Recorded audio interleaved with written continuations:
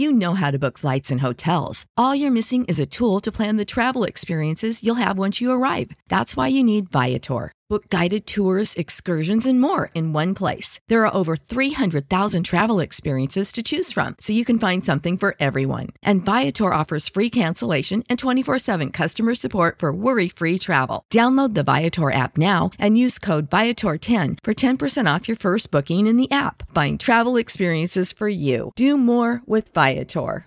Save big on brunch for mom, all in the Kroger app. Get 16-ounce packs of flavorful Angus 90% lean ground sirloin for $4.99 each with a digital coupon. Then buy 2, get 2 free on 12 packs of delicious Coca-Cola, Pepsi, or 7-Up, all with your card. Shop these deals at your local Kroger today, or tap the screen now to download the Kroger app to save big today. Kroger, fresh for everyone. Prices and product availability subject to change. Restrictions apply. See site for details.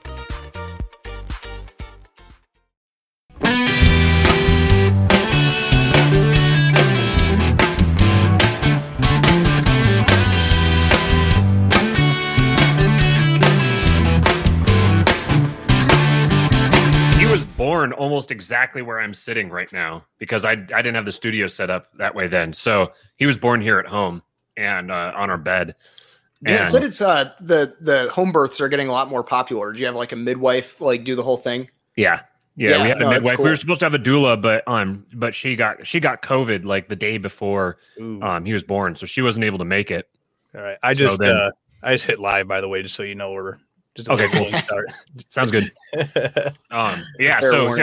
We definitely loved our midwife. We loved that whole process. We loved doing it at home, especially after hearing stories from other people about the way that, like, for one thing, this might be a little too TMI, I don't know, but for Amy, when she was delivering, the most uncomfortable, the most painful position possible was laying flat on her back with her legs up in the air, which is like the standard hospital delivery position.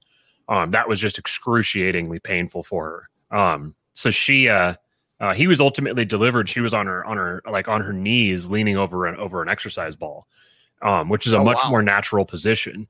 And the midwife was like, not only did the midwife let her eat, because at hospitals, apparently they typically won't let you eat. She was encouraging her to eat. She was like, even if you don't want to, you need to eat, like keep forcing food down.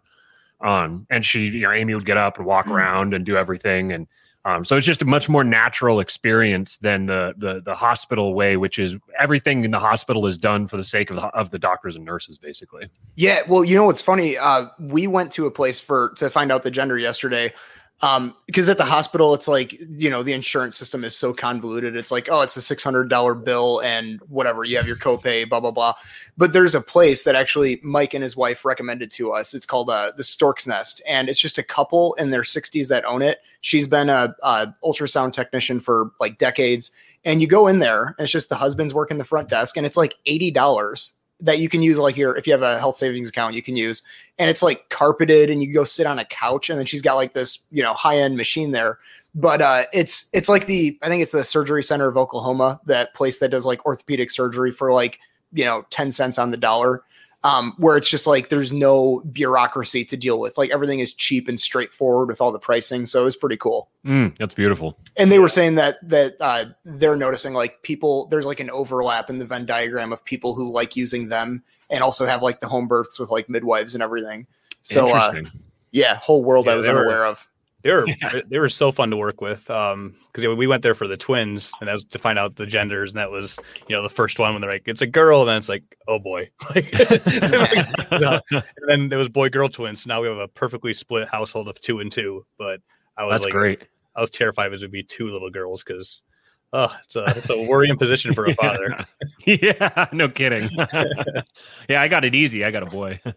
Yeah, it's all easy. Great though. I mean, it's one of those things where I was afraid of having a daughter, and then it's like it's the best thing ever. I mean, they're just so awesome in their own ways. It's like my son does all my boy stuff with me, and then she just turns me into a big softie and has me wrapped around her finger. So we're definitely hoping for a girl next. We've got the name all picked out and everything. If the next one's a girl, cool. So we're hoping for that.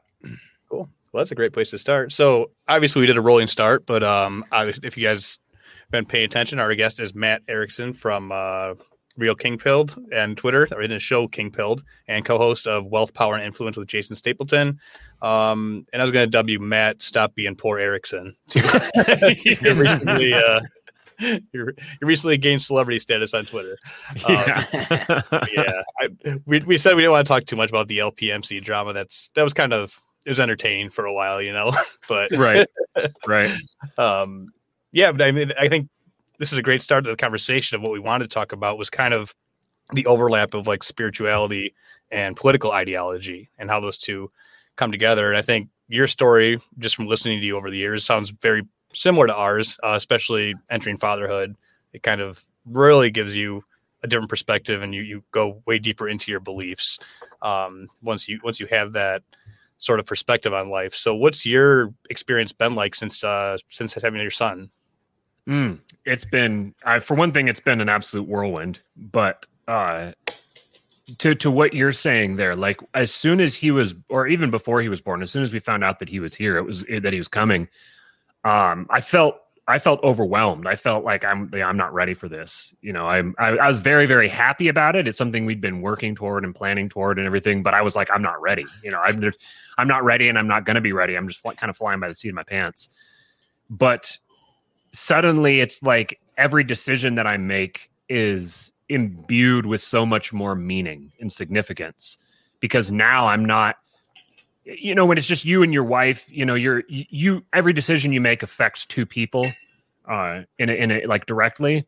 But once it's a child, it's just a whole new dynamic, because now this little person is so, how would you say it? It's like not, they're not a blank slate, but they're like they're so moldable.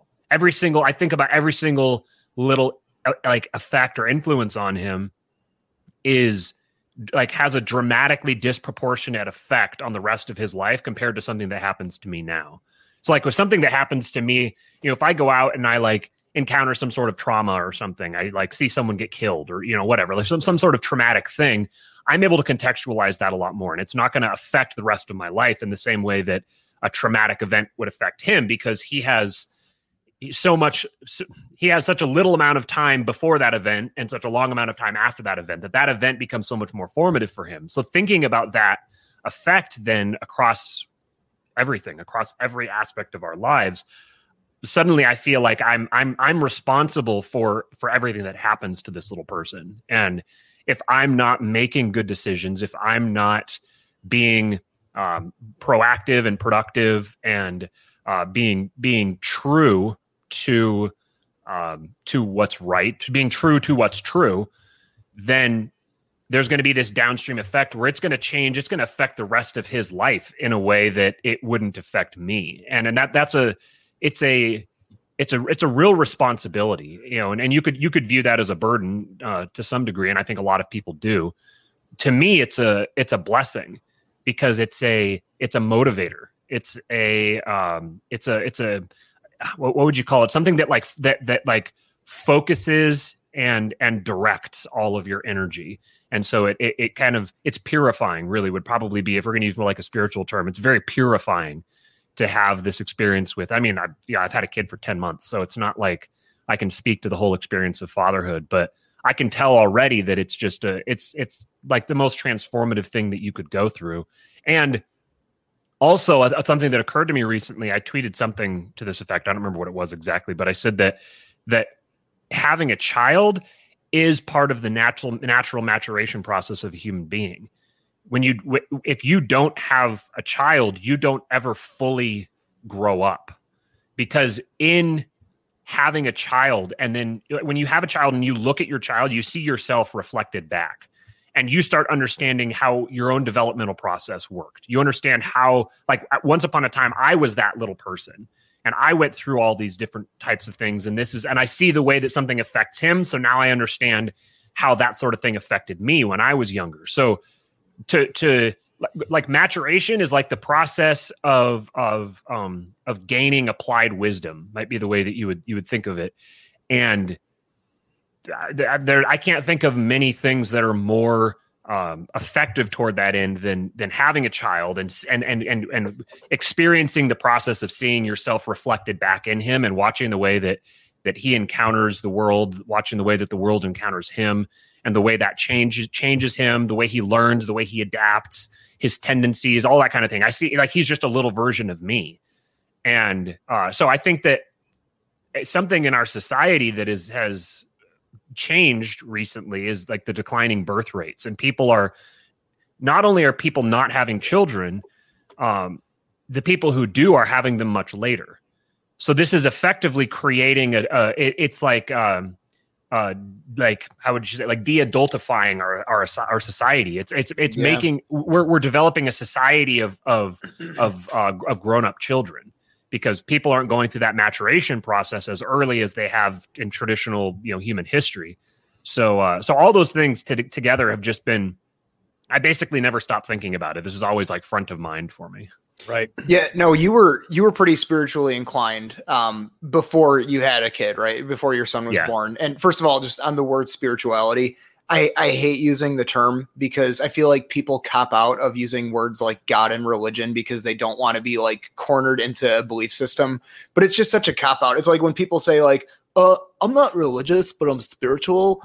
It's like, okay, you don't have any discipline that you claim. It's like if you ask somebody like, oh, I'm a fighter. It's like, oh, what's your discipline? Like, what background do you come from? It's like, oh, bro, I'm a fucking street fighter, freestyle. It's like, okay, you're full of shit. Like you don't actually have anything. It's the same thing with religion, where it's like, okay, I acknowledge, even if you're not practicing, like I come from Catholicism, and that's really what molded my worldview. So you grew up religious, right? Yeah, very much so. I was raised a very conservative Protestant, which I'm realizing now that there's a bit of a conflict in terms there. But I was raised I was a Protestant. Seventh-day Adventist was the denomination that I really grew up in, and it's a very legalistic sect of Protestantism, and it's very. It's funny because so Seventh Day is a reference to the Sabbath, and a key defining feature of Adventism is the belief that Saturday is the Sabbath and is the day that is to be worshipped, and then there's all this prescriptions for how to treat the Sabbath, how to revere, how to worship, all of that, and then Advent is a reference to Jesus' Advent, Jesus' second coming. So it's a very eschatological denomination. But in spite of, so those are both very kind of abstract concepts, but it turns out that the denomination winds up being very materialistic. And so that was kind of the background that I had, and growing up. I mean, I went to a church academy. I went to a church. I mean, the academy was like no mixed swimming. No, like you weren't allowed to have headphones. Because you had to have all of your music approved by the dean when you first got there. And if music had drums or something in it, then you weren't allowed to have it. Like that's the kind of place that I went. And then I went to an evangelism school afterwards. I had a period of time where I was going door to door, like knocking on doors and scheduling Bible studies with people and giving Bible studies, going to evangelistic series. Like that was my late teens. And then I went to college that was also a church college in Eastern Washington. And it was there that I kind of started drifting away from the church. It just didn't have a lot of meaning to me in my day-to-day life. It was the culture was kind of what has stuck with me is that culture of being part of a community where everybody thinks and feels the same way and sees the world the same way, where you have that kind of natural camaraderie, and you don't realize that it's there until you go away from it. And so as I drifted away from the church throughout my 20s, I got into politics and into sports, and big fantasy football player. I always have been, and that kind of is what began to dominate my thinking and my worldview. And it was digging into politics and understanding. It's like I keep going back further and further because I want to understand this event. So I need to go study everything that led up to it to understand that event. Well, then I encounter a new bunch of events, and to understand those, I need to go study everything that led up to them. And I keep doing this and going further and further and further back. And then I realized that politics and religion are effectively the same, that they're the same thing. It's the same software in your cognitive operating system, just expressing itself in different ways. And every state will have a religion, and every religion will inevitably function in some sense as a state within its sphere, because the derivation or the development of a government, of a governing body, is part of this pursuit of like the highest metaphysical end. It's the highest moral value that the society gathers itself around. And that's inevitably going to be a religious experience. So as I've kind of circled back around, the way I've described it before is it was kind of like I grew up. It's like I grew up at the foot of a mountain, and I was looking at this large mountain, and it was this mountain of the church, of religion, broadly speaking. And I kind of got tired of looking at it. I sort of tried to climb it a few times, and then just kind of got tired of looking at it. And I turned and just kind of walked away from it. And it's like I went out and I did this kind of journey out through the woods, and I circled back around, and I came up on as I was going through, I came up on another mountain, and I'm looking at this mountain, and I'm very interested in it, and I'm trying to climb it. It's this mountain of politics. And as I'm climbing this mountain, eventually I realized it's the exact same mountain that I was looking at before. I'm just coming at it from a different side. And so you mentioned this religion versus spirituality thing, and I think that is like, I understand the sentiment where that comes from when people say that, because they're like, I don't want to be affiliated with organized religion. And there's this dynamic that has happened where the nature of religion that we have today, where you've got all these different religions intermingling, and even within Christianity, there's a trillion different denominations, and everyone has their own, and religion is like sort of a sideshow in everyone's lives. Even people who are extremely devout, it's often not the thing that dominates their whole life. And that's a relatively recent development. That human history hasn't related to religions in that sense. If you go back to, like, say you read an encyclopedia about Greece or Rome, you'll see it'll be broken down. I mean, you might have like, the geography, and then you might have the economy, and you'll have the culture, and then you'll have the religion. It'll be just kind of it's like a subset of the great whole. If you took someone from ancient Greece or Rome and brought them today to and showed them that encyclopedia, and they looked at it, they wouldn't understand that like conceptualization of religion as being a subset of the rest of your life. That's actually a product of part of the evolution of Christianity. The concept of the secular and then the religious being two separate, distinct things. That was something that developed, I think it was around 1,000 years ago within the Christian church. So to the ancient Greeks or Romans or any other ancient culture, their religion was just their view of reality. It was just the way that they understood the world. Everything was built upon that. It wasn't a subset of their life. It was their life. Everything that they did revolved around that. And that's where the word religion actually comes from. It's the word religio, which is a reference to like to bind. It's the thing that binds everyone together. And so when you understand it from that kind of conceptualization, you realize that religion is inevitable, that everyone has a religion. Religion is a fundamental constituent of the human psyche. The question is, what religion? What is your religion? What is your God? What is the highest value that drives all of your decision making? What is the thing that you have your eyes fixed on in whatever direction when you make decisions? That's your religion. And there's a dynamic where you have a word and you have the meaning of the word, and those are two separate things. And so we'll use a word to try to convey the meaning. And every once in a while, you'll get this thing where the word's usage begins to be associated with a different meaning, and you lose the original meaning. A great example of this is inflation. So with inflation, people say that inflation is like the general rise in prices across the economy, or it could be localized as well. But inflation to people now today just means like a rise in prices. But inflation is a consequence of, for example, the expansion of the money supply. So you get the expansion of the money supply and or the increased velocity of money, and that causes a rise in prices. But because inflation has come to mean a rise in prices, people have lost what causes that. There's no longer a word to describe an expansion in the money supply, and you have to say an expansion in the money supply, and then you have to kind of explain all that. I think a similar thing has happened with religion, where now religion has come to mean to people this organized, kind of bureaucratic subset of life that people on the weekend, you go to this church, and it's, religion is very, it's got a very constrained definition. And so people now are like, well, I don't have a religion, and so they when they want to be like, maybe they have the sentiment where they like, oh yeah, I actually do feel like I have a religion, but I don't want people to think I'm associated with that kind of thing. So they say, well, I'm spiritual.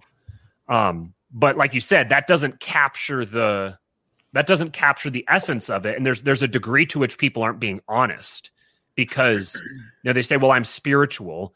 But like I said, they're still religious. They still have a religion, and that religion motivates them. It drives the way that they behave. And so I think that people who try to put religion into a box because of this sort of distorted perspective of what religion is, they end up kind of like deceiving themselves, because they convince themselves that I'm not religious. I'm just spiritual. I'm not religious. And that sentiment in and of itself can be a religion. You're going to get a group of people that all bind together, and they unite their society around the idea that we're not religious, we're spiritual. Well, now, okay, so now your religion is that you're spiritual. So there's like a turtles all the way down sort of thing going on there. But anyways, to kind of wrap up this little rant here, it is I think we're moving into an era where people are realizing, they're recognizing a void in their life. They're realizing that having constrained, like, you can't take religion and just cram it into a box and leave it there and only open it every once in a while. It's going to keep coming around to get you. It's always going to get itself out of the box. So I think people are kind of coming to grips with that, and we're starting to enter a new age. Like Vin Armani has called it the dim age. And he's talked about the material versus the mystical era. And we're moving into an era where I think we're going to start seeing a big revival in religious sentiment. And that's in a good sense and a bad sense. It's going to go both directions.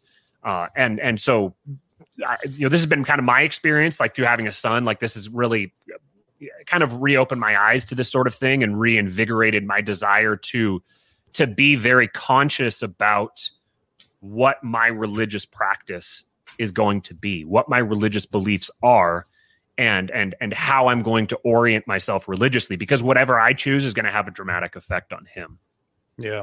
Yeah. So Matt, you were actually the first episode of this podcast about 60 episodes ago. And that's right. We had a conversation about, we called it the degradation of American culture. And it kind of, I wanted to expand upon a little bit about that whole concept.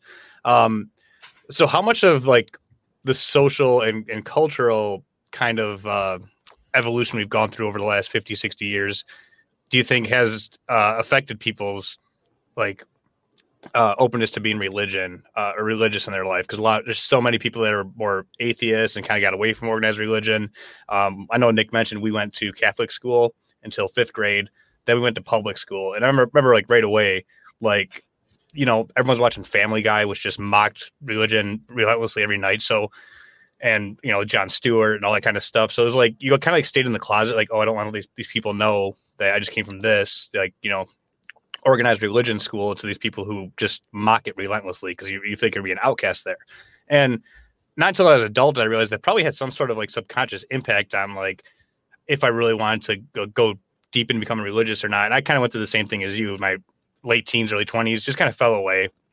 Never became an atheist, but just kind of was like, I believe there's some kind of higher power, but I don't know this. There's too many inconsistencies with the Catholic Church and a lot of things I just did not agree with. And then kind of like what you said, once I was about 25 and had my stepdaughter and then my son really quick, it kind of flipped. And I was like, oh, wait, I'm glad I never threw the baby out with the bathwater, because this is a super valuable thing to people's lives. But kind of back to my question, like, what do you think the social pressure to get away from religion, given separation in church and state and all the music, television type influences on people? I think that is probably one of the major dynamics that drove this phenomenon I'm kind of trying to describe here, where people have taken religion and tried to constrain it within a box of, and they've almost redefined religion to be, I don't know how you would say it concisely. It's like religion is like a sociocultural practice associated with a standing institution and something that's like deeply personal and doesn't necessarily have a universal relevance or something like that. And it's treated as something that you can kind of take or you can kind of give or take. Like, it's like, whatever. I think a lot of that effect has been from the cause of, like you said, it being treated as like this rise of secularism and modernity. And really, I could go on forever about this. If you get me down this one rabbit hole, basically, as I've kind of tried to trace history and try to get a grasp on the political sphere and the evolution of political thought throughout the last 2,000 years or so, I've realized that the political sphere has paralleled the religious sphere. They both operate in parallel, which is part of what revealed to me that you're dealing with the same thing here. But you see, there's been a big decentralization of organized religion. We'll speak specifically within the context of Christianity, just because that's the in the West, effectively we're all Christians now, in the sense that, like, in Rome, you would have described most Romans as pagan, because they, the majority of them descended from pagan culture. That's the in the same sense, we're Christians. We're all Christians. The basis of our worldview is derived from the Bible. I think it was like Camille Paglia, who's an atheist, but she said that she thinks people should study the Bible because you can't understand Western civilization without the Bible, because it's all of it's derived from that. So within Christianity, you had the one holy Catholic Apostolic Church throughout the first 500 to 1,000 years of post Christ. And then you had the first major split. You had the split between the East and the West, and the West became the Roman Catholic Church. It was the Latin side, and from there, then you had the Reformation that began, that started carving off away from the Roman Catholic Church, and then you got these within the context of Christianity. You had these three broad sectors where you had Eastern Orthodoxy, then you had the Roman Catholic Church, and then you had all of Protestantism. And then Protestantism, because America was founded by Protestants, and because of the political effects of America, Protestantism has become Protestantism has leaked into basically everything. You've got Protestantism now affecting the Roman Catholic Church. It's like leaking back into it. And the Protestant Reformation was a decentralization of authority and focus within the Christian world. With each successive aspect of the Reformation, you had a greater and greater decentralization, to the point that once you got to the Enlightenment was a continuation of this decentralizing aspect of the Reformation. And I think that it reached its apotheosis with Descartes, when he said, "I think, therefore I am." He reduced, you went from the church and everyone as a part of the body of Christ to, "I think, therefore I am." It reduced it down to the individual. And since Descartes, the way that I'm starting to understand Western civilization is that it has basically been rebuilding the church, except it's been rebuilding it around a new God. And that God is man. It's like the capital S self. It's the idealized self, or the idealized individual. And it's using the same moral superstructure. It's basically wanting to recreate the Christian church, but it's creating God in the image of man instead of man in the image of God. Gotcha. And let's say we have Andrew from Popular Liberty in the chat. He says they're trying to repress religion like it's an unhealthy emotion, and now it's manifesting itself into a much more unhealthy way. Right. Because you can't. You can't eliminate, like the urge to eliminate religion is itself a religious impulse. Right. Yes. And so when you try to eliminate it, all you're doing is you're spreading a new religion. And there's I think that once you realize that, and you kind of start really kind of like pondering or meditating on that thought, I within that, it's like all of reality is contained within that idea that religion is inevitable, that man is a religious being that operates religiously. And the question is, who is your God, or what is your God? What is it going to be? Because you're going to be religious about something. What is that? And so I think what we're seeing is kind of inevitable. I mean, there's this we like to think of things kind of in this like ideal or abstract way where we're like I've said, to be provocative, I've said the Enlightenment was a mistake. And I've said that just because it kind of makes people go, what? And I say that because I think that the spirit of the Enlightenment was on net like a negative thing. At the same time, it was also inevitable. Like it's like we don't have multiple simulations of reality. We have one, and it's happened. You know, everything that has happened was supposed to happen because it did happen. And you can't go back and change it. You can just deal with what has already happened. And we don't. I think this is kind of a Western thing. Like we don't deal with reality in that way. We idealize everything, and we kind of abstract ourselves away from the real world.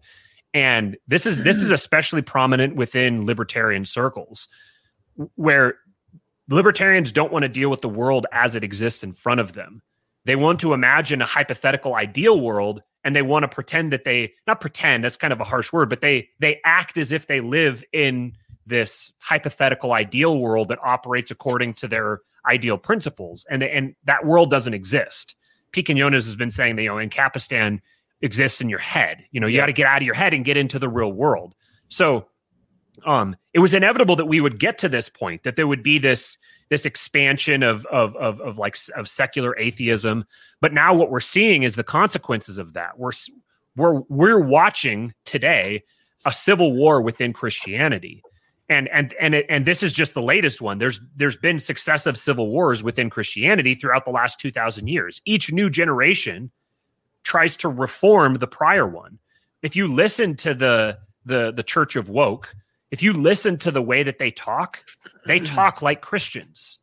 Their emphasis is a distinctly Christian emphasis. This desire to uplift the poor and downtrodden and oppressed. And the emphasis on the individual, the value of the individual, these are things that didn't exist in human history prior to Christianity. They were introduced by Christianity. This is why I say we're all Christians today. Culturally speaking, we're all Christians. And what you're seeing today is the Church of Woke, which is a secular. It's like an atheist. It's like an atheist denomination of Protestantism. In essence, it's kind of like an emergent atheist denomination of Protestantism. Their attacks on the prior generation are, in essence, saying you guys are bad Christians.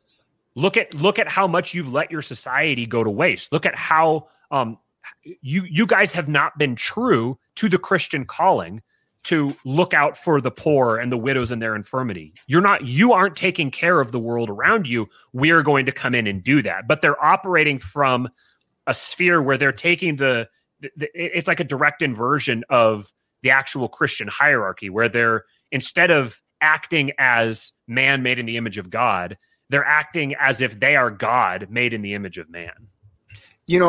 And what's frustrating, or tell me what you think of this point. I've thought about this, where the sort of the atheistic sort of worldview, where you're still trying to be benevolent. It's like they have this knee-jerk reaction to reject tradition. And to me, if you're ignorant of tradition, then you're ignorant of history, because they're intertwined completely. I mean, history is tradition, tradition is history. And when you see this rejection of Christianity, even though it's the culture that molded you, you have to replace it with something. And to me, it's like, I think we all innately have this suspicion, this gut feeling or intuition that there is a higher purpose. Like people that are atheist will say like, oh, well, I just think the universe wants this. And it's like, okay, you're just replacing the word God with universe. Like there's nothing brave about that. And, it's like this unwillingness to embrace tradition has led us in this point where we're starting from scratch and we're not looking at all of the folly and history repeating itself. And the other thing, I think that sort of intuition that we all have, it's like, if you ask somebody like, why do you believe in God? It to me, it's like just the fact that anything at all exists, and the fact that not only does stuff exist, but I'm conscious and experiencing it. That's all the proof I need. I don't need God to put a lightning bolt, on my front doorstep or something. Like, so that's kind of where I'm at, and how I've been thinking about like this whole woke, the Church of Woke movement. Yeah, I really like how you emphasize tradition there, because that's kind of what I've been coming back around to, is I've realized and understood the reason for tradition and ritual, and that tradition is the way that human beings embody knowledge and pass it on to future generations. And it's inevitable as well. Trying to reject tradition is insanity. It's complete folly, because everything that we do is an embodiment of a tradition, and even this, like the desire to reject tradition is itself a desire to create a new tradition. So then it's not that they're wanting to reject tradition, it's that they just don't like that tradition and they want to have a different tradition. But everything that you do is embodied in some kind of a tradition, some kind of a ritual. From the way that you get up in the morning, to the way that you make your food, the way that you communicate to your spouse or your child. These are all ritualized practices that have been handed down. Like, you're just embodying the behavior that you saw in adults when you were growing up. Now you're kind of adapting it and you're tweaking it and you're changing it, but you're not behaving in a completely diametrically different, like you're using the language. A language is a tradition. You're in speaking English as an American with American parents, you're participating in the tradition of speaking English, because that's the way that you have a network of symbols that we've derived to be able to understand the world around us and communicate with each other within it. So we can't understand the world outside of tradition and ritual, and it's just the same as I would just say that's what religion is. Religion is the traditions and rituals that you practice regularly. You don't get away from that. Attempting to eliminate them is just replacing them. Attempting to eliminate ritual or tradition is just replacing it with a new ritual or tradition. For sure. And G.K. Chesterton said, one of my favorite quotes of all time, G.K. Chesterton said something to the effect of, before you tear down a fence, stop and think for a little bit about why it was built, because it was put there for a reason. This is part of what drives social cycles, is generations. As you go from one generation to the next, the earlier generation passes down rituals and traditions with them that embody knowledge to the next generation. And then the next generation will embody those same rituals and traditions because their parents did.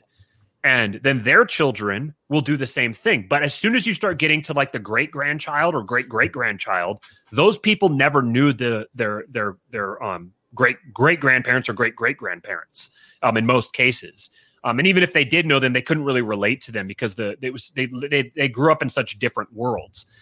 So eventually, a generation after 4 generations or so, the present generation begins to not care about the traditions or rituals of their ancestors anymore, and they begin to move away from them. And what they'll find after a period of time is that those rituals were load-bearing. There was a reason that their ancestors participated in those rituals, because that was what they had derived to solve problems. And as soon as you stop participating in that ritual, that problem reemerges. And this is where you get the idea of like those who forget history are doomed to repeat it. And this is what drives like the rise and fall of human social cycles is people falling away from earlier traditions. There's other dynamics that are at play as well, but this is a large one. Humans fall away from their earlier rituals and traditions. It's like, oh, I don't need to do it anymore. That was something my parents did, but there's no reason for me to do it now. And once you stop doing it, it's like you get hit by a freight train from out of nowhere when you realize, oh, they were doing that for a reason. And now that I'm not doing it, I have these new problems on my hands. So now I'm going to have to create a new set of rituals to manage this problem in front of me. And and then eventually I'll like trap those rituals in time, and I'll begin repeating them over and over again. I'll pass them on to my children to pass them on to their children, and you repeat the cycle all over again. So not to make this the Vin Armani show, but another point that he's made recently is that today, the majority of the way our world functions is indistinguishable from magic. Most people have no idea how the world around them works. Like, we're sitting here right now, I'm talking into a microphone that's connected in to a little box that goes into my computer. My computer's connected to you guys. I'm looking at you on a screen. There's a camera in front of me. I don't understand how any of these things work. I just know that they work, and I know which rituals to participate in to make them do what I want them to do. If those rituals stop working for some reason, I have to go call an expert. I have to go call like a magician to come fix this problem. It's completely, it's functionally indistinguishable from magic for us. And this is, there's a,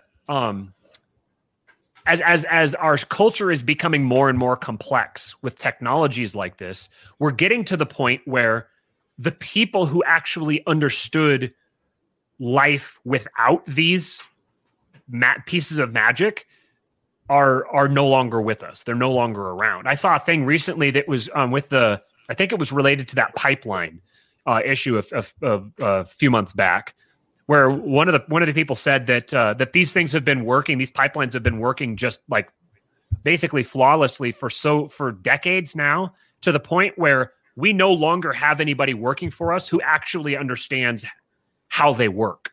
Those generations have died off. The new generations don't understand how they work. This is like, we're steaming toward a cliff where eventually we're going to have everybody who's we've destroyed all of our rituals and traditions of our ancestors. The hockey stick of technology is just taking off so fast that each new generation is living in a completely different world than the prior one.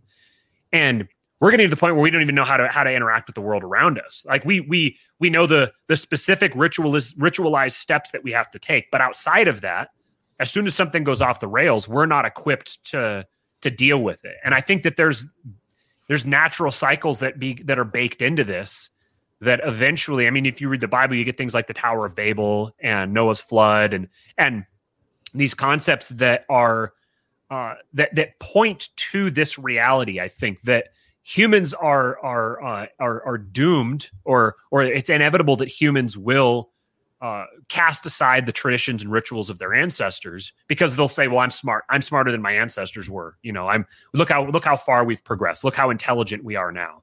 Look how much we know. Look how much we've discovered. We don't need those silly old traditions anymore. And you lose them, and eventually you're going to pay the price for losing them. And it'll reduce you back to that point again, and then you'll start the process all over again. Yeah.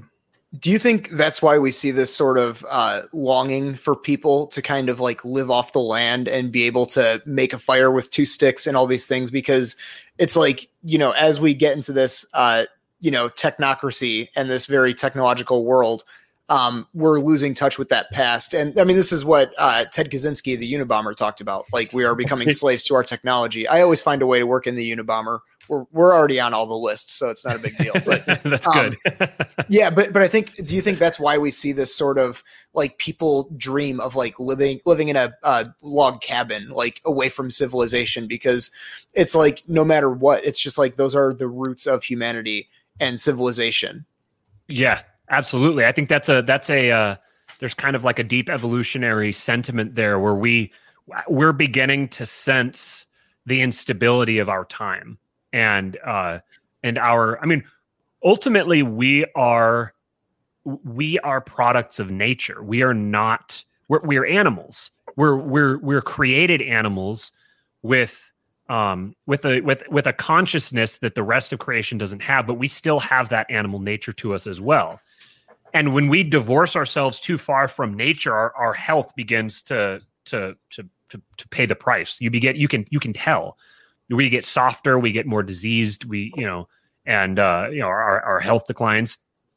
And there's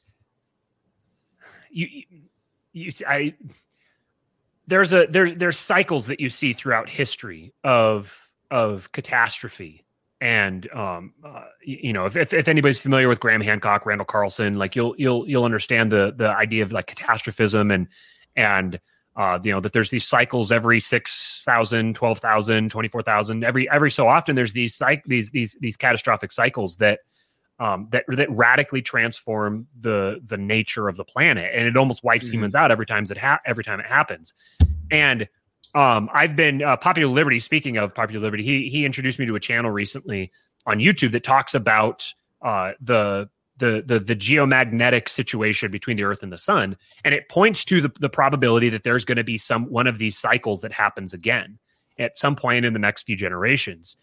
And I wouldn't be surprised if our bodies, if somehow we're electrical beings, like we have an electrical charge in us. I mean, I don't understand electricity. This stuff's all over my head. I just kind of understand I understand what the smart people tell me, and I wouldn't be surprised if we can sense that coming in the air, kind of like there's an energy field that we're connected to, that there's like a tension that's building, and we can sense that. And Graham Hancock made this really interesting point in one of his books that if you imagine right now, just imagine out of nowhere, all of a sudden we get an alert that in 12 hours, a comet the size of New York City is going to hit the planet. It's going to like flood half the planet and cause the temperature to spike and then drop by 15 degrees. And there's going to be a 500-foot rise in sea levels, and a nuclear winter is going to descend for 1,000 years, like that kind of thing. The human beings who would survive that, it's not going to be us. You could multiple orders of magnitude smaller than that of a crisis would take us out because of how dependent we are on the electrical grid, on our grocery stores, on our cars, all of these things that would no longer be of any use. The people who are going to survive something like that are going to be hunter-gatherers because they're already living at that subsistence level. They know how to live off the land, and it's not going to change their lifestyle that much. We're the ones whose lifestyle is going to be changed dramatically. And so I think that there's a sense in the air. I think that we can, we're connected to the energy field in some way, and we can sense that something is going to happen. And there's part of us, something deep and biological in us, that says this is the path forward. This is what will preserve you if you're going to be preserved. And so people, and I mean, then there's a conscious awareness of this as well. People have studied all of this, and they, it drives the preppers and all of that kind of thing. So that dynamic is there as well. But I'm confident that there's like a spiritual sense that we have that tells us we need to be prepared for something like that. Yeah. Now, I was thinking about when you're talking about the hockey stick of technology, and just looking at in the 90s when I was a kid, like my dad having a pager, and like how that thing's just like, it's like the butt of a joke now. It's so ridiculous. But by the time my kids are my age, us doing the StreamYard thing that you just called magic might be just as silly to them. Like, right. What happens when they just throw on VR goggles that are indistinguishable from real life, and instead of Twitter being a group chat, you're really talking to people, and you're sitting down in your living room having a beer, thinking you're at a bar with me and you right now talking, and we can't tell we're not actually there. And what if like the workplace turns into that, where that's you go to work, just put on your goggles, never leave your house, like, and all those kinds of things. Like, what kind of soft people is made like for their environment to actually ever survive, because it's going to be so like just networked through technology. I thought about that quite a bit, and even like just like the nefarious side of that, where how people could like cheat on their spouse and not tell it wasn't real just through a situation like that. Like, because it's like just internet, it's like just messaging someone on Facebook or something, but it's VR. Like, you would not be able to know it's not real. So it's like, I'm not trying to be like terrified of like what's to come with technology, because a lot of great things come, but it's like there is going to be a dark side to all this. And Brave New World. Yeah, and that's where like living in the cabin off the grid gets way more attractive when you start thinking about that progression. And that's why I respect like the Amish and the Mennonites, is they kind of saw where it was going, and they're like, we're going to stop right here. This is good, right? I mean, and they still take some of it. They're like, we'll still take cars, but we'll do this, and that's becoming more and more attractive to me as I'm starting to get a family and see where things are going. And I think a big part. Go ahead. Oh, I was going to say, before we get away from that topic, when you were talking about that sense that people feel instability and something changing, I remember it's probably like 4 or 5 years ago when I was going through my like hardcore weed phase. I was under the influence of an edible, and I was watching Lord of the Rings, The Fellowship, the first one, for the 1,000th time in my life. And the opening line is Galadriel. She's saying like, the world is changing. I can feel it in the air, or I can smell it in the air. I feel it in the earth. And I remember just being like, damn, I feel that. Like, you know what I mean? It's like, it was this, and I think that like, that was Tolkien, like, saying that. I mean, the guy was a very deep thinker, World War I vet, and, that kind of thing. And I just wanted to make that note that I do agree. I think people feel like there's a sense that we don't quite understand, that we're in a time that's like, it's like a nexus event. That's a really good point, because we've back to the religion spirituality thing. We are spiritual beings with physical bodies, and we have gotten we're coming out of a material age right now. There's this cycle back and forth throughout history between material and mystical that drives a lot of other social cycles, and we're moving into a mystical age. Like this whole the Church of Woke thing is all. They're making mystical claims, like this idea about like gender. That gender is like this thing that it's kind of like undefinable, and you're born with it, and then it expresses itself, and it's not, you can't touch it, you can't see it, but it's just like, it's very individualized, and all everything about this is all very, very mystical, and I think it's starting to revive. It's been part of the effects of technology, is that technology has trapped us much more in the material world, and we're just part of that natural cycle of materialism to mysticalism and back and forth. But we're as we re-enter this mystical age, our mystical sense is kind of being revived, and we're starting to, humans are there's a people have been studying consciousness for a while now and trying to understand it. And one way that people understand it that's pretty compelling to me is that that consciousness is like a field, and our bodies are receivers for it. Mm-hmm. So consciousness isn't something that's produced by us. It's something that are kind of like a radio antenna. I think that was maybe like the Aldous Huxley understanding of it. I don't remember. But so we're like receivers of consciousness, and consciousness is this field that we all participate in. And so there's kind of like a Borg effect here, where a change to the field affects the rest of us, and we start kind of sensing it. And that's probably where you get the Force and that kind of thing as well. But to the conversation about technology, I think that Mike, you mentioned the dark side of technology, and there's always a dark and a light side to it, and it's a matter of like keeping them balanced. And what's happening is that the dark side is beginning to win. And I think the dark side inevitably will overtake the light side, and it will cause a rebounding effect. And my hypothesis about that would be that it's as technology increases, you get this rapid, this exponential expansion, or this exponential growth in the development of technologies, where the technological world of somebody in 1850 and somebody in 1900 wasn't that different. Mm-hmm. 1900 and 1950 was a dramatic difference. 1950 to 2000 was an astonishing difference. And 2000 to 2050 is going to be just like incomprehensibly different. That exponential effect there means that each successive generation is literally growing up in a new world, a completely different world. Mm-hmm. And you get a breakdown in this handing down of ritual and tradition from one generation to the next, because it's like my parents' rituals don't have any, my like you said, my dad had a pager. I've got a smartphone. My child is going to have some sort of like a brain implant, and so,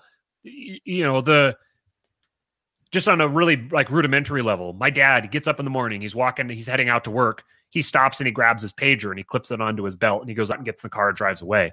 I get up in the morning, my phone is next to my bed, where it shouldn't be, honestly, but my phone's next to my bed, and I pick it up and I have it and I carry it around with me throughout the day.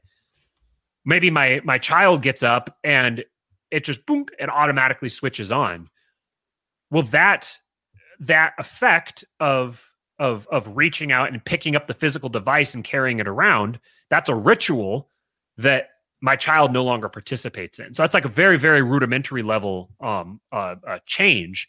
But that sort of change cascades all the way down throughout the rest of, or you could think all the way up throughout the rest of like human experience, going from one generation to the next. And I think that that's what ultimately causes the kind of like the collapse of the downfall, the inevitable cyclical downfall, is that generations become just completely detached from each other. They lose their contextualization for the world that they live in. And it's like each generation is rediscovering the world anew.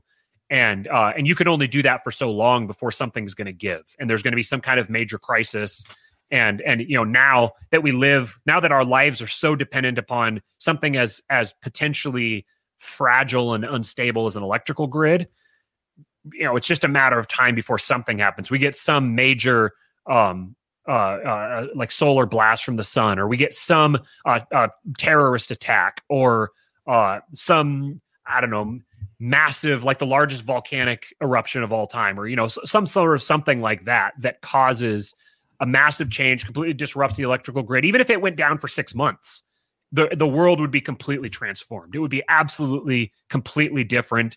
There would be mass chaos and looting and destruction, and whoever came out of that would live in a completely different world. I think this sort of thing is inevitable. It's inevitably cyclical about the human species. And the funny thing is, like, that'll happen, and then it's just a matter of time before the cycle kickstarts itself and goes all over again, because humans are wired to innovate. We're wired to create, and creation expresses itself as technology. And so it's there's an inevitability to this. So like I said before, I'll say kind of tongue in cheek that the Enlightenment was a mistake. The Enlightenment was also inevitable, and just the same, the level of the corruption of the technology we have today was also inevitable. And the collapse that comes from it is also inevitable. These are just inevitable aspects of being human and existing in this reality. And so I think that trying to stop them or prevent them is a fool's errand. You're better equipped to just ensure that you can ride it out, and that you and your family are well situated to at least survive from it, if not profit from it. Have you ever heard the song? It was a one-hit wonder band from the 60s called In the Year 2525 by Zager and Evans. It's very interesting, and it's kind of a hilarious looking at their naivete about technology development, because it goes 25, 25, 35, 35, 45. They're going in 1,000-year increments, showing how it's going to progress. And it's like, you'll pick your kids and pick your daughter from the bottom of a glass tube. You won't use your arms and legs. Everything you think, do, and say will be in the pill you took today. But they should have been going like in decade increments, because it's so much faster than the song progressed. But it was very interesting. That's a song I heard when I was young, and I think it might have been one of my original red pills, kind of looking at this whole technology side of it. But I'd recommend checking that out, because it really does parallel a lot of what we're talking about. And you got to give them a little credit. In the Year 2525. But given the fact it was like 64 or 65, like, it's kind of interesting that they were thinking that far ahead. It was like Twilight Zone era. Yeah, it was like Neuralink and stuff. A lot of that kind of things they're projecting already. 1969. It was 9. It was later. Okay. Yeah. But yeah, check that one out. It's a pretty catchy tune. Okay. But anyhow, we're getting close to an hour. And Nick, any other questions or anything you want to close on? I had one a minute ago, but I mean, I'm good for whenever. I don't know who has time constraints today, but it'll come back to me. We're upped our schedule. We're going to leave for Freedom Fest on Tuesday, but now we're leaving tomorrow. So nice. I just gotta. I'm bummed that we can't make it this year. I was really hoping that we were going to be able to, but with the little man, things just didn't work out. Yeah, well, I'm kind of terrified. We're bringing all 4 kids, 12 hours. It's my wife's upstairs right now, just packing, checklist, making sure we have everything. But it's going to be. You're going to be 10 years older when you get back. Yes, yeah. You might as well be. You might as well be traveling in a covered wagon. I feel like that's going to be an excursion. Like, that's all 4 kids. Going to drive for 20 minutes and then have to stop. Someone's got to pee. And we just did a road trip to in May. We did a road trip from. We live out east of LA, and we drove up to Washington State, up through California, all the way up to Washington State, and then spent a week there visiting my family, and then drove across Washington, down across the upper corner of Oregon, across the lower edge of Idaho and all the way down through Nevada to Vegas and then all the way back again over the course of about 16 days. And we did that with a 7-month-old, 8-month-old. And our expectation, like we were fully anticipating, we'd allowed like 4 days to drive up to Washington to get there because our expectation was, 7-8-month-old who to that time had hated being in his car seat. Every time we put him in it, he'd be in it for 10 minutes and he'd start crying. So we were expecting to, drive for an hour and then stop for 2 hours and then drive for an hour and stop for 2 hours. So we'd allotted 4 days. As soon as we got him in his car seat, and he slept like 80% of the time, just knocked out and slept almost the entire way. So we drove up there in a nice, relaxed, like 2.5 days. Yeah, I thought we had it all planned out ahead of time. And then of course, like you got to just expect the unexpected. Cause my dad called me yesterday cause they're going to drive with us in a separate car. We got a minivan with 4 car seats in it. So we can't fit another person in there. And my dad's like, hey, I can't go Tuesday. I'm going to go Wednesday. Cause he had a job pop up for one of his clients that he has to do. And I was like, well, I kind of banking on having mom there to help with the kids. Like, we're gonna have a day now without her. Like, he goes, oh, she can just ride with you. I'm like, no, she can't. Like, there's no room for an adult to sit 12 hours in my car. So I looked into renting a passenger van, which I had no idea how badly that industry got rocked over COVID. Mm-hmm. Number one, there were none available in my area. And if there were, they were $2,000 a week right now. Oh my God. That's insane. So I was like, dude, I could buy like a 2004 Lincoln Continental limo for like $4,000. That would be a better solution. But long story short, I ended up, the reason we're leaving a day early is because our co-host Tyler, who's not here right now, he's leaving Monday because he schedules Airbnb a day earlier. So we're just going to leave with him, and my mom's going to ride probably with my wife, and I'll ride back and forth switching with them. But okay, you'll just have Tyler babysit then. Yeah, exactly. So we get an extra day of vacation. I took the day off anyways, and then I think Nick and my dad are going to ride together. So nice. Yeah, it's but yeah, the last last 24 fun. hours it's been stressful. Yeah, we're looking forward to it. A lot of people that have been on our show are going to be speaking there, so it'll be cool to meet them in person. Are you guys going to do shows live while you're up there? Yeah, I'm going to bring my computer. We'll see if we're going to do live because I have the capabilities of like just putting an SD card in my recorder and just saving them, maybe doing like because I don't know how much time we're going to have with each person. So if we get 4 people at 15 minutes, I might just make it one episode when I get home. But we'll play it by ear. It's going to be I'm thinking about doing some wild card stuff because we're there as media doing interviews. And I just want to go wild card and like start asking Dave Rubin what he thinks about Tower 7, just like stuff like that, like some Alex Jones style. Like, I want to do something like that, but I don't know how the organization would feel about it if we, betray their trust. Yeah. Might as well. I don't want to be milquetoast just answering like, so how do you feel about the event this year? Like boring, Right. Yeah. So that just it's like levels up the difficulty. So you have to figure out how to be creative without going full Alex Jones. Yes. Yeah. Have you seen the documents? Yeah. That'll be fun, dude. I had one more question on topic here, but it escaped me. I was like trying to hold on to it. I should start taking notes. You know who does that? Is Buck Johnson. He like actually takes notes, like even when he was doing like our interview, he was like making sure he hit everything and like, damn, this guy's thorough. I need a little bit more of that. Man. He's an absolute boss. Yep. Yeah. A lot of these, we've spent so many cool people doing this. It's been a blast. I'm sure you can relate. I mean, your show's been growing really big. I mean, I think the first time you were on here, I was saying like, are you going to start your own podcast? Like, yeah, everyone's telling me to do it. And then boom, pretty hard out of the gate. So. Yeah. It was that whole LPMC Liberty Lockdown interview thing. That like, I went from on Twitter, which is where I do the majority of my like shit posting and whatever. So I did Pete Quinones' show and then Liberty Lockdown in about a week, and I think I went from I just passed 2,000 followers on Twitter just a day or so ago, and when I did the Pete Quinones episode, I think I was at like 600, something like that. So I picked up, and the bulk of that growth happened in the first, 5 days maybe after Pete's show. So I went from like 600 followers to like 1,800 just in the space of like 5 days. Pete doesn't just have a big audience; he has a rabid audience. No, you made such a wake that even just the one meme that I made about you with that guy screaming in the girl's ear, I gained 100 followers just from that tweet. That's great. I had the ripple effect from Matt. Dave.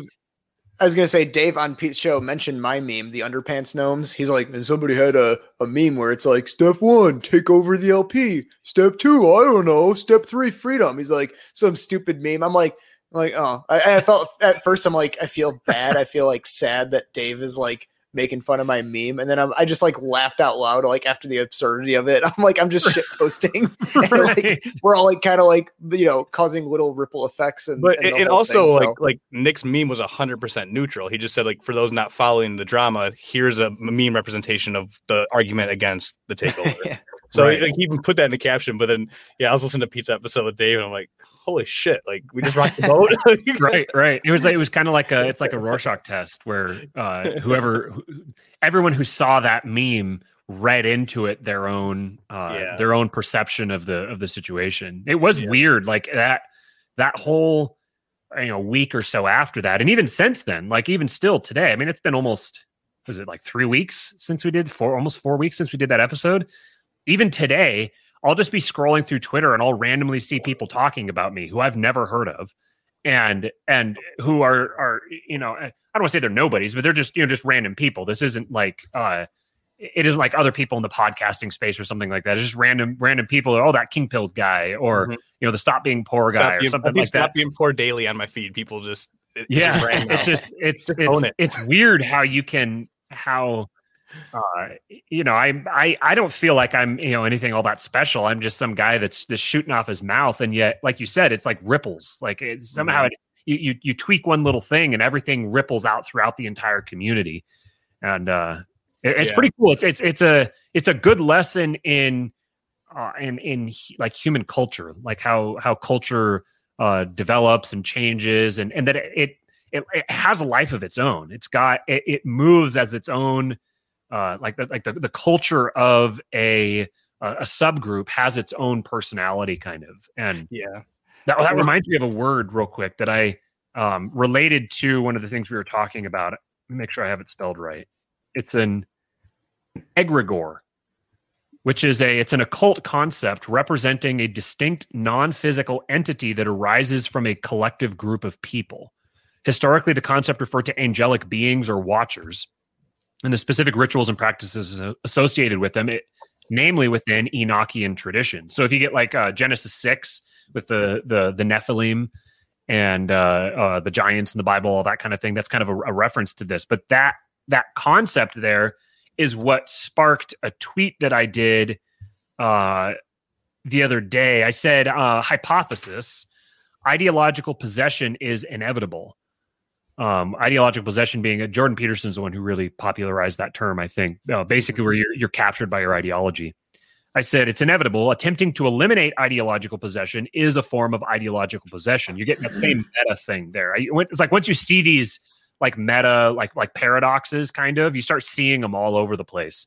So the attempt to eliminate an ideological possession is a form of ideological possession. The question isn't whether or not you will be possessed, rather which ideology will possess you. And that kind of is I think probably challenging to most people when they hear that.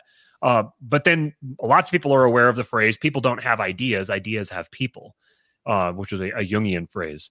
And that sentence, that quote, took on a whole new meaning to me when I encountered this term of the I don't know if it's egregore or egregore. It's EGREGORE.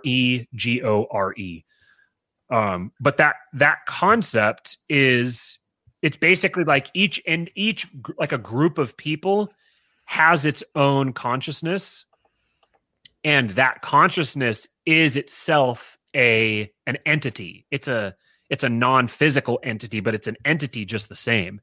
And once you kind of start going down this rabbit hole, if you just kind of take that idea and just play with it, just kind of let it sit there and marinate, and you think about ideologies and people who are adherents to an ideology, they are, in a literal sense, a part or a manifestation of an entity that has its own goals and desires.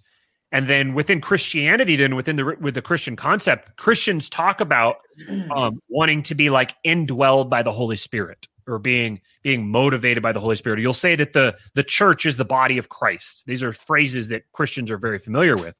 When you think of it in this sense, the church is the body of Christ. Yeah. You are a literal manifestation of the body of Christ when you're indwelled by the Holy Spirit. That conceptualization of Christianity is something that I'd never encountered. I never even thought of it that way. That it could, like, in a very literal, practical, like historical sense. And so that it was going down the Eastern Orthodoxy rabbit hole is kind of what has led me to. I've basically been rediscovering Christianity and re-understanding the whole the metaphysical worldview of the Bible, I guess you would say. Yeah. I remember sort of what came back to me. One of the points I wanted to cover. I forgot who you said had the idea that our brains were basically antennas and they were picking up these frequencies, and that was consciousness. I know that Nikola Tesla had a very similar idea about just ideas in general. And I think that some people, and first of all, this is it's pretty crazy when you think about it. It sounds really condescending, but I know like Michael Malice has made this point before, that some people just have bad antennas and they're not really there. Like possibly a significant part of the population. Right. Because to me, it's like, I can't imagine not being interested in this conversation. I can't fathom the idea that like, aren't you blown away that you're just like experiencing reality right now? Isn't that like magic to you? And like that concept of magic, I remember hearing Vin Armani talk about it, of like, we need to create some magic. It's like, to me, like, a 3-year-old playing with a ball is magic. Like when you turn on the lights and it works, that's magic. Like a lot of times when I'm teaching jujitsu and there's like a really cool move that just works and it seems really bizarre, but it feels like a puzzle piece clicking in, and people are like, oh wow. I'm like, yeah, it's magic. Like magic is a really powerful word. It's like, it really captures, like, it's like, yeah, we don't fully understand this thing, but it's real and it's undeniably real. And to bring it back, no, that's pretty much the point I wanted to cover. Basically, yeah, the consciousness thing.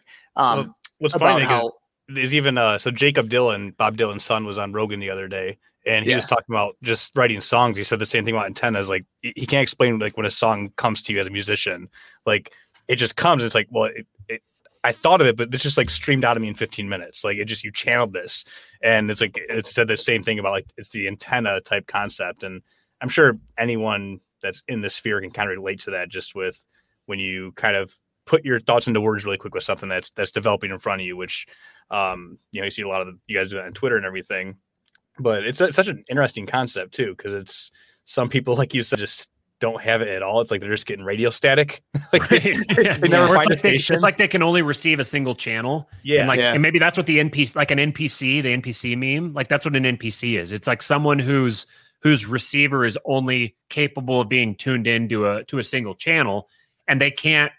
It's like if you can't move your dial through other channels, then you can't like contextualize anything. So you just kind of turn into like a mindless automaton. Oh, they just eat Applebee's and they watch American Idol or Big Bang Theory. Yeah. There was a video. I was scrolling through Twitter this morning. There was a video of this dude was like interviewing this chick, and she was talking about like how smart she is and how she like majored in history and stuff. And then he asked her how long a decade is, and she said 12 years. and they're all like laughing at her and everything. She's like, wait, no, what? It's like, oh, what did Abraham Lincoln said 407 and no, a decade, it's 100 years. Oh, that's what it is. And he's like, well, what about a century? And she's like, I don't, a million. I don't know. Like it was, and I'm sitting here watching this and I'm like, this person votes. Yeah. Like this person is treated as the same like being as like a nuclear physicist or something, but there's just like there's nothing there. I don't I don't understand how to conceptualize that. I don't know how to relate to someone like that. Apart from it's a really good manifestation of the Pareto principle, the like 80-20 rule, that like 80% of people are going to follow the other 20. And that's the 80%, that type of person that is I don't want to be too hard on her because of like not knowing one word, but it's like, you could tell from her whole demeanor. I've seen these types of people before that are just, they exist in a completely fundamentally different reality from us. And like watching this conversation, that type of person would just like, they wouldn't even connect with this conversation at all. Like you said, Nick, like I can't understand not connecting to this conversation. But then there's this quote, any sufficiently advanced technology is indistinguishable from magic, which is a Arthur C. Clarke quote.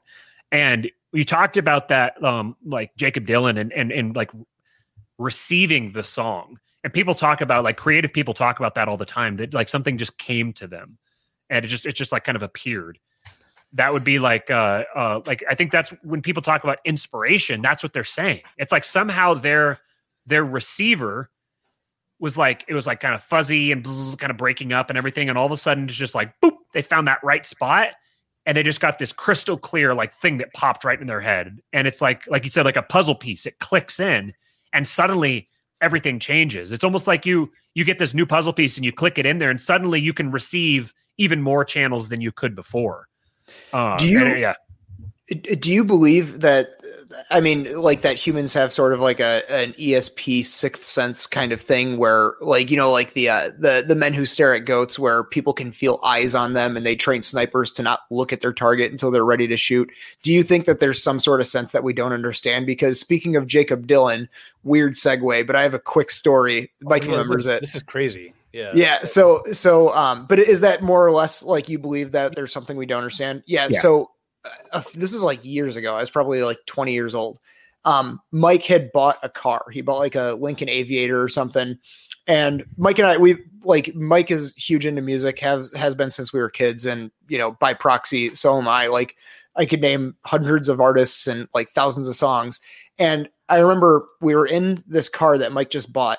And he's like, oh, the lady left her CD in there. It's like a mixtape. He's like, I don't know any of the music except for, and he said, except for, and then One Headlight by the Wallflowers, Jakob Dylan's band. It just started playing in my head. And I was like, I was starting to say it out loud. And then he said it and he just had to take my word for it. I'm like, I knew you were going to say One Headlight by the Wallflowers, like this obscure song that like we both kind of like, but I thought, what the fuck? It was the first thing I said. Like, what? Like he said it in unison with me. I'm like, yeah.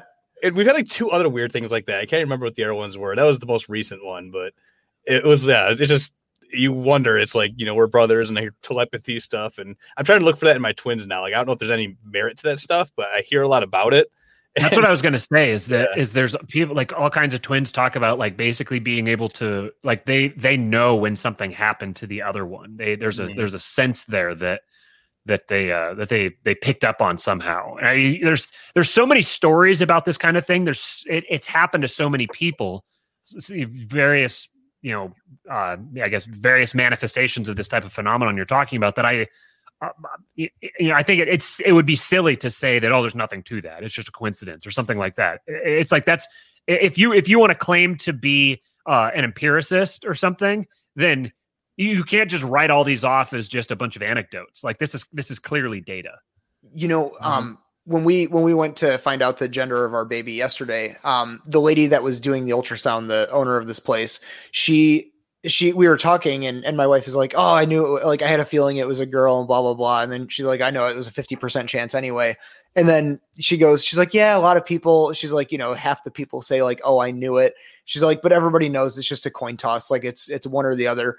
And she goes, except for little kids. And she's been doing this for like 40 years. And she goes, little kids, like the siblings of the pregnant woman or the baby being born. She's like, kids like under the age of 4. She goes, I don't know what percentage it is, but it's significantly higher than 50% that they know that they're going to have a brother or sister. She's like, it's most of the time they are correct. And it's way over half. She's like, they are tapped into something. And I did not get a mystical vibe from this lady at all. She's like just saying this as this very like empiricism point of view. Like she's been doing this forever and little kids know like if they're going to have a brother or sister before anybody else knows. Yeah. And she said they also know if there's twins coming. She goes, I can't tell you how many times I've said like, or, you know, little kids have told her like, oh yeah, mommy, there's no, she's not having a baby. She's having two babies, like in the early weeks of the pregnancy.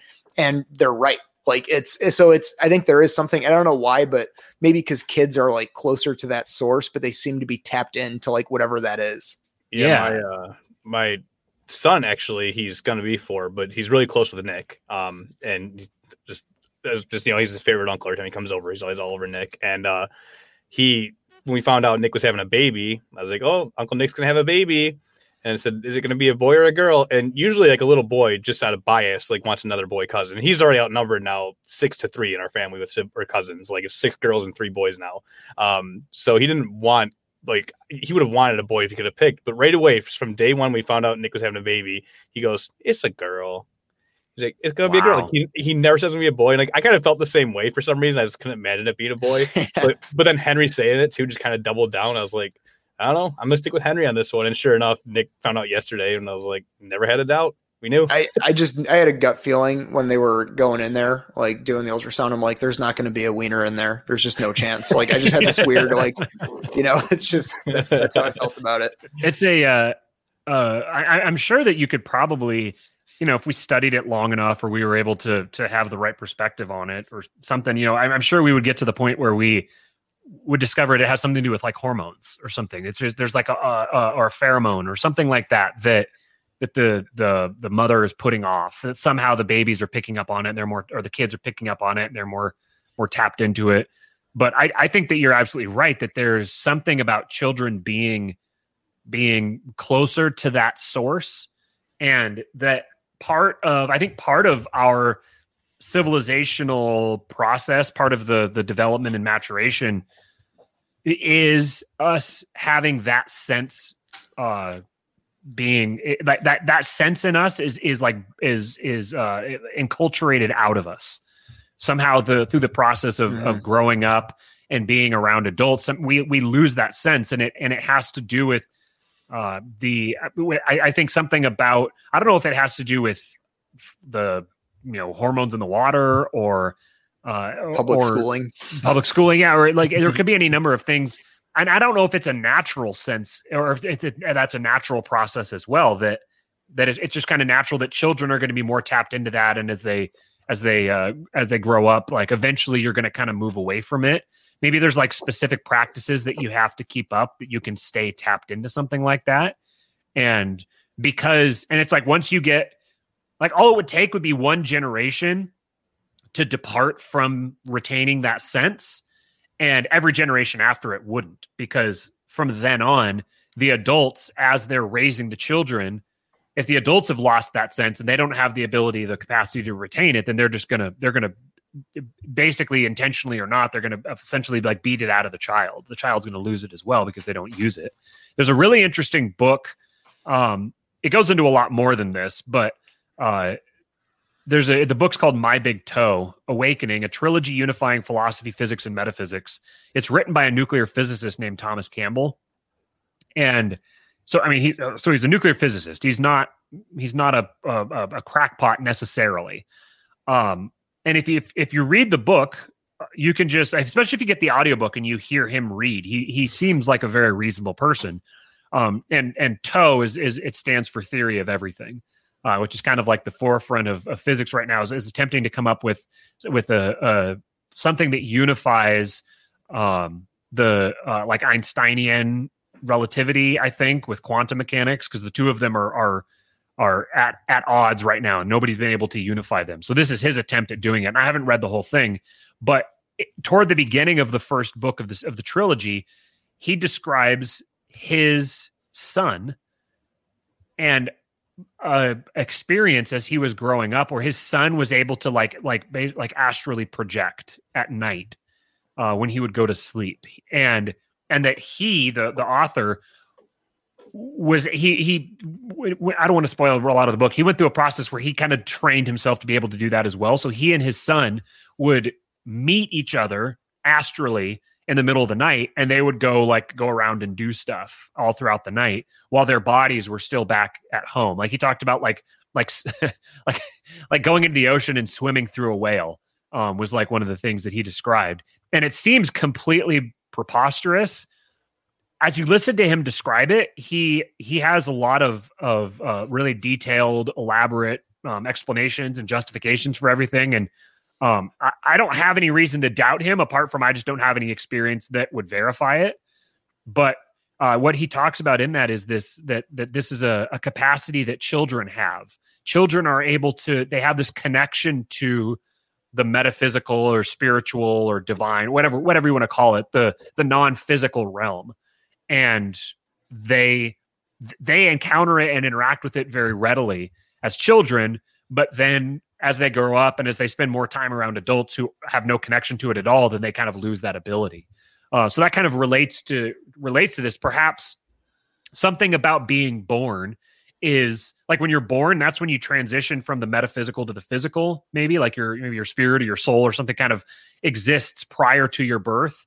And then you cross over into the physical plane. And so for a period of time, you're still able to access or connect with the metaphysical, but eventually the further away you get from that transition point, you kind of lose it. I don't know if that's if there's any validity to that, but again, right now that might seem like magic. That might seem like total woo-woo, but if you were to develop a series of practices, like some rituals that enabled you to like train that muscle or to hone that ability, that would be essentially a technology that you had developed. And then it goes from being magic to just technology.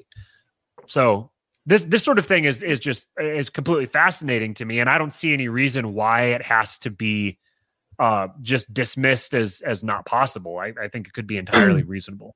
Oh yeah. No, I mean, I've even heard a lot about like people who, when kids having like kind of talking about a past life when they're first learning to talk, they'll bring up details that have no reason they should know these words or these details. And once again, those could all just be looking too deep into it. But there's so many of those. Like I've talked to people anecdotally in my own life that have had just crazy stories about their kids, and then like by the time they're like 5, they completely stop doing it and they have no recollection of it. Or they'll describe something happening in that building. They'll say, oh, like the little girl in the red dress, or something like that. Yep. And then people will find out later on that prior to them, 100 years ago, there was that exact person existed in that house, and it's like somehow the kid was accessing that memory or encountering that spirit, or I mean, this could be like timelines. Like there's some sort of like different like coexistent timelines that are somehow getting merged or crossing into each other or mashing up somehow, and somehow something happens where you're able to bridge both timelines and you're able to access both events at the same time or something like that. All of this stuff is just it's fascinating, right? Yeah, and who knows if 50 years from now there'll be some major breakthrough and we'll understand what it is and be able to encounter it and manipulate it and relate to it in some way. I kind of suspect that I don't know. I have my doubts that that's ever going to happen. I think it's going to continue being a mystery to us for a long time, but right. I think it's interesting. Yeah. Well, I mean, you mentioned like the idea of the Force, and in general, how people have this sort of intuition to want to believe in a higher power. And to me, it's like you look at Star Wars, like the Force, it's just like this fictional magical thing. And it's like, why were billions of people enchanted by that idea and like so sucked into it? And I think it is because we have some sort of gut feeling that there is something approximating that thing that exists in reality. And, talking about kids and like their senses, my grandma told me that when I was like 3 or 4 years old, I was at her house and I drew a picture of like my family and then a bird. And she goes, and I'm like, oh, grandma, look at this. This is Dad and Mike and blah, blah, blah. And then I pointed at the bird and I said, and that was me when I was a bird. And she's like, what? Like it was like, or not like what, like she wasn't freaked out, but she seemed, I was like dead serious and like matter of fact. I'm like, okay. Like, and then Mike's son, he's had a couple weird things like that, which are more creepy. Like he's got like a, the Shining kind of senses. What Henry's done was it with the, what did he see in the room, Mike? What was the one? This is at my old house, probably moved. He said it was the broom, something about the broom. Like the guy told him to do it or something. I can't remember what it was. Yeah, he's had some weird ones. The one that stuck out to me that was at my old house. He got up before the sun came up. It was like 4:40 in the morning, and we had a tri-level. He goes down one step of stairs, and then goes down to like our sub-level and stands down and looks and goes, "Hi." And my wife and I are like, "Who are you talking to?" And he just goes, "Guy." And we're like, "What the hell?" So like flip all the lights on and nothing there. But he was staring directly at something. Maybe he's just imagining a figure, but yeah, he's had some weird, odd stuff like that. But dude, he scared me at our parents' house. He's like, Uncle Nick, he's like, there's a monster in the basement. I'm like, yeah, you want me to come beat him up? And he's like, I'll show you. And like we go down, we're like halfway down the stairs, and he stops and he looks at me like dead in the eyes. He's like, Uncle Nick, it's a wheel monster. And I'm like, okay. And we're downstairs. And I like peek into one room, like, is he in here? You want me to get him? He's like, Uncle Nick. He's like, I don't think you can beat him. He's like, he bigger than you. I'm like, yeah. He's like, he's stronger too. And I'm like, all right, time to go upstairs. Like, it's like freaking me out, dude. Like, he just had this look of seriousness in his eyes. Like he actually saw something, you know. Yeah, but Matt, you mentioned at the top of the show about like how every decision you make, you think about your son now. Yeah. And how it's going to impact them. Like that gets crazier once he starts talking and can repeat things and has like his own original thought. And like the most innocent things, like it's crazy what they'll retain and pick up on like a sponge. Like my son was like 2.5, I think. We went and saw pre-COVID, monster trucks at our local arena, and he's been a gearhead since day one, and he just loved it and like talked about it every month after till to this day. He brings it up occasionally, but then COVID happened and there was no monster truck circuit last year. So he kept wanting to go see him again. And he kept doing the why. He's like, why can't we see him? Like, when are they coming? He's like, we go back. I was like, no, there are no monster trucks. Well, why? I said, because they won't let him race. And he said, well, who? And out of just sarcasm and frustration, I said, the commies. Like, the commies shut everything down. So I think nothing of it. He just scratched his head and walked away. And like 4 or 5 weeks later, he's in the back of the minivan, just driving on the road. And he goes, Daddy? I said, yeah. He goes, I'm going to find the commies. I'm going to stomp them with my big shoes and say, hey, give me back my monster trucks. Oh, that's great. Over a month later, and I'm like, oh, shit, this kid can't go to public. Also said he was going to, I don't know if we should even say this on the stream, but also said he was going to give him a ride on his sword. He's like going to give him a ride on my sword. Like, you're raising a little Chad. Have either of you guys ever had any psychedelic experiences? No. Yeah. It's something. Yeah, so, that's a long story, but yeah. Okay, yeah. Okay, yeah. I know what you mean. Really quick, my wife needs help with one of my kids, but you guys can keep chatting. Okay. Yeah. Go ahead. So you know how when you have that, when you're going through a psychedelic experience, it feels like you just activated senses that you didn't know you had. Whether it's like seeing, you get this sense of just being absolutely inundated with information that you normally aren't aware of. And there's this distinct sense that information is always inundating you. You're just not aware of it. And I had this theory kind of that is what it's like to be a child. Like when a child is born, they experience the world as someone who's in a psychedelic trip. That's why they get so easily overwhelmed. That's why they have, it's so hard for them to do different things in their coordination stuff. They have to develop it. And one thing that is well known is that our faculties, our sense making faculties, are not. They are filtering mechanisms. Yes. So they reduce the amount of information that's coming into you. So the process of growth and maturity is literally a matter of reducing the amount of information that you're aware of, because you have to prioritize. You have to prioritize the information that is encountering you. You have to prioritize what information you're going to pay attention to and what you're just going to ignore. So when your brain is developing, as your brain is quote unquote maturing, what it's doing is it's learning how to prioritize the information around you and then ignore and cast aside everything else. So it wouldn't at all be surprising to me if this sort of sense, this sort of like sixth sense or whatever, doesn't end up like it's not that useful for a child, and eventually, and because the rest of us don't have it, we don't emphasize it. We don't focus on helping the child retain that sense. So they just naturally lose it as they get older, because the process of growth and maturity is literally turning off your senses. It's turning off and focusing and refining your senses. So that would make sense to me.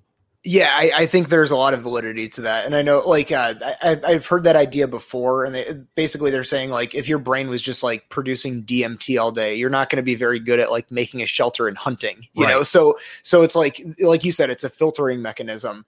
And like, we kind of like, I think with kids, if that is the case, then it sort of like atrophies over the years. And we actually just watched the sequel. We watched The Shining, and then the sequel to The Shining, Dr. Sleep, that has Ewan McGregor. That's the star.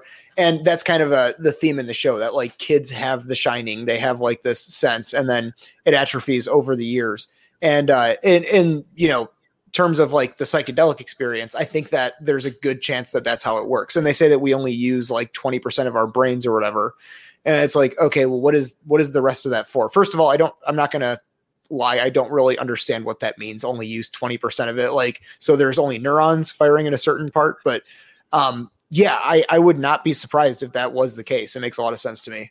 I know that they've done like MRIs of people who are on like a mushroom trip or something, and they can depict, however, they can show the neurons firing and connecting to each other. I mean, I sound like a total noob talking about this, but like I've seen the pictures before, like the charts where they show there's like all these different receptors, and they're all like talking to each other, like communicating with each other. And there's like the normal brain, and there's like specific ones are connected to specific ones in specific ways. And then there's the brain on shrooms, and they're all connected in all kinds of different ways. And so it's like it opens the floodgates, and you get like neurons or whatever that fire, that connects to each other in ways they don't normally. And this is why it is the subjective experience of it is making connections that you wouldn't have normally made. And a way that I've kind of visualized it for myself and my experience is it's kind of like when you're on a ski lift and you get to the top of the hill, you or snowboarding, you push yourself off the chair, and there's natural grooves that are carved into the snow. And those grooves lead you off into different trails. And there's a degree to which you can just kind of just push yourself off and just let your skis or your snowboard guide you. And it'll just kind of follow these grooves down the hill. And even if it's not exactly that way on a mountain hill, you could kind of imagine it that way, that's how your brain functions, by just naturally following these grooves. Every time you think about a certain subject, your brain naturally thinks about it in the same linear way. But then a psychedelic experience, whether you have it from a drug or from other way of accessing that experience, it's kind of like getting a blizzard that completely floods. Man, now I want some Dairy Queen. It completely covers all of those trails, and now it's like you had this blizzard that came, and you ride the chairlift up to the top, and you get up there, and it's like your skis or your snowboard can go anywhere. It can take any new trail, and it can carve new trails, and you can go new directions. And so then you have a completely different experience going down the hill. That's kind of how my experience of psychedelics has been, that it sort of just kind of whited out everything on my brain, and then allowed my brain to sort of reinvent all of the like cognitive habits that I have. So yeah, I think that there's definitely something to this idea that children basically come out of the womb tripping balls, and the process of adapting to reality and growing and maturing is that their minds are developing filtering processes that filter out everything that's non-essential. And within this material reality, and especially in a very material age, they're naturally going to like a kid will say something like, a kid might say, "Oh, there's a monster under my bed," and you're kind of like, "Okay, yeah, there's not actually a monster under your bed." So we just kind of like patronize them or whatever, and then. But like if you took that very seriously and you were like, "Okay, what does the monster look like? What's he doing? What is he saying to you? How is he acting?" And if you treated it as if it was real, I'll bet you the kid would retain that that kind of sense. The problem is you're setting up, nobody else is doing that with their kids. Now you're setting up your kid to be a total pariah. Yeah. And like paranoid. so you're creating like a negative selection pressure against retaining that. So I'm sure these sort of dynamics and phenomena over the course of generations have completely like calcified our ability to use our brains in this way. And I don't know if that's something that over the next decades or something we're going to kind of recover. Maybe that's a new forefront of innovation. I know that psychedelics are becoming, within normal academia and stuff, psychedelics are becoming all the rage to study how they work with helping people through like breaking habits and depression and all that kind of thing, PTSD. So it's possible that we're right on the forefront of some sort of major innovation on this front, and people are going to start learning how to tap into their ESP. I'm not really all that confident that that's going to be super productive, because I think there's a lot of things out there that you can tap into that you're probably better off not being tapped into.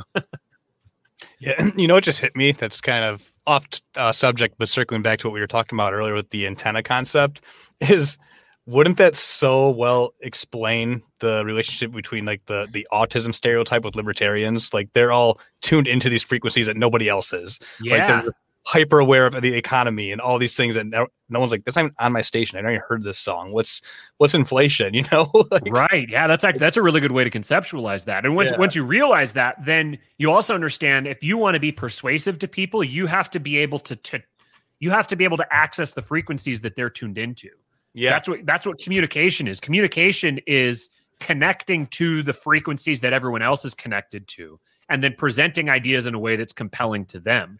This is why I'm convinced that the libertarian movement as it exists right now isn't equipped to actually accomplish what libertarians claim to want to accomplish, especially with the taking over the LP and all that, because the posture is,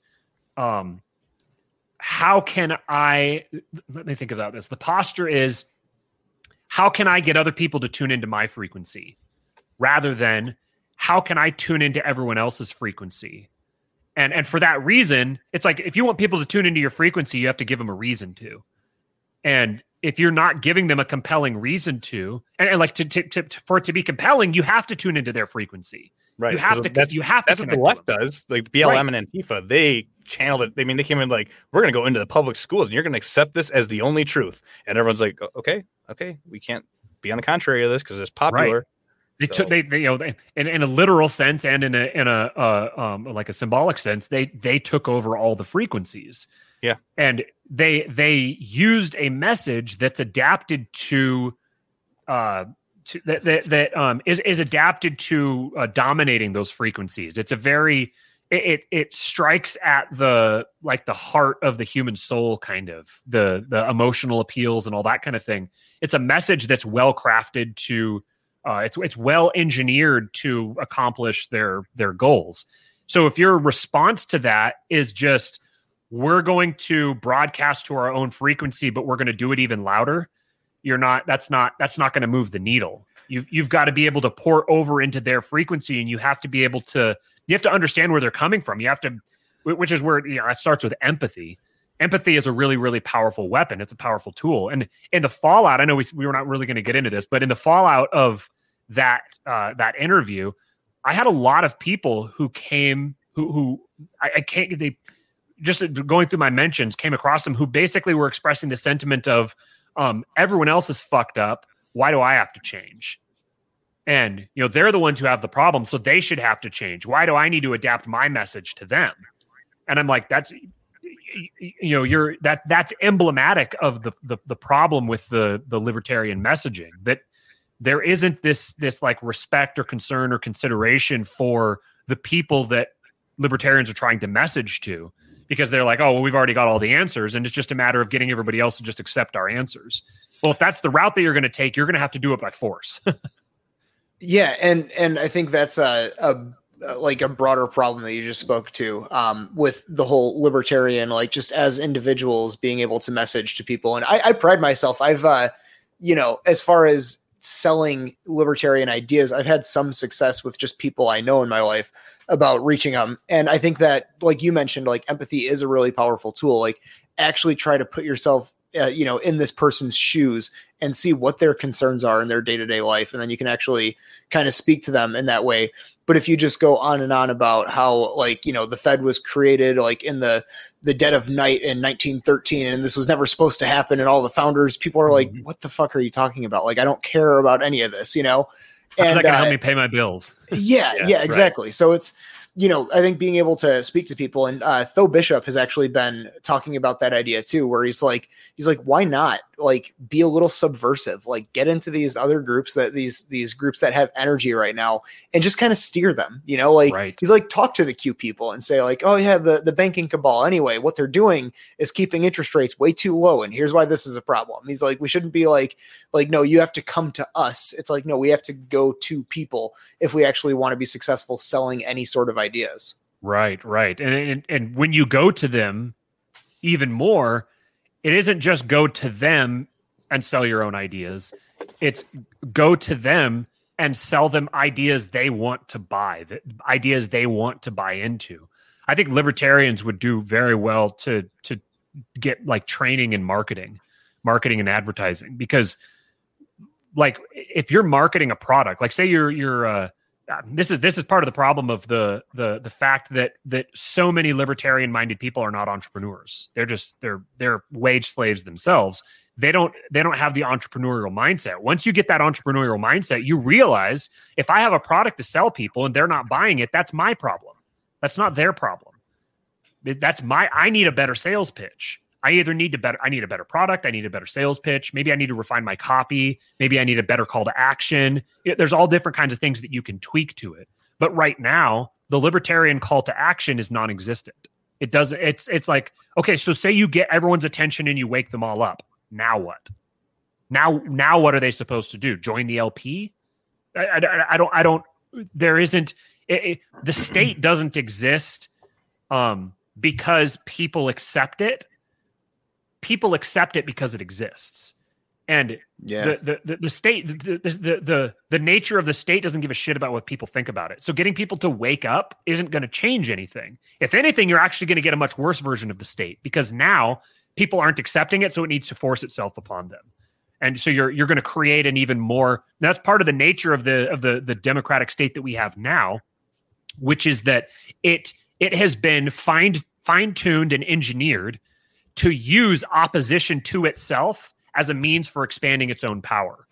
So it's like the fuel of the state today is opposition to it, and each time a new group comes, like look at like Trump was basically when people look at him and they're like, oh, he was a statist, or he's the dead or whatever else, they miss the fact that the state as it exists right now is like a spiritual state. It's a view of the world. It's like a metaphysical state of being that a bunch of people, they're all enthralled with this concept of reality. And Trump did not participate in that. He came in with a completely different view of reality and said the whole America First notion, or immigration restrictionism, or all these kinds of things. These were all hearkening toward a completely different conceptualization of a government and its role and how it should be behaving. If you just look at the stuff on the surface, you miss the distinctly spiritual difference that underlied his messaging and his values and all of that.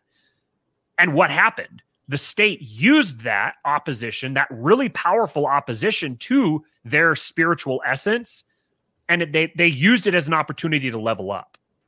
And so people look at that and they say, "Oh, well, Trump was just part of them," or something. Oh, he was a long game. He was like a Manchurian candidate or something like. That's over complexifying it. I think it's very simple. The state uses opposition to itself as an opportunity to expand itself. And so if your goal is to move beyond the state, or to eliminate the state, or diminish the state, or whatever, you have to take that into consideration, that you going and directly attacking it on its face is actually playing directly into its mechanism for expanding its own power. So you can't go launch yourself at the gates.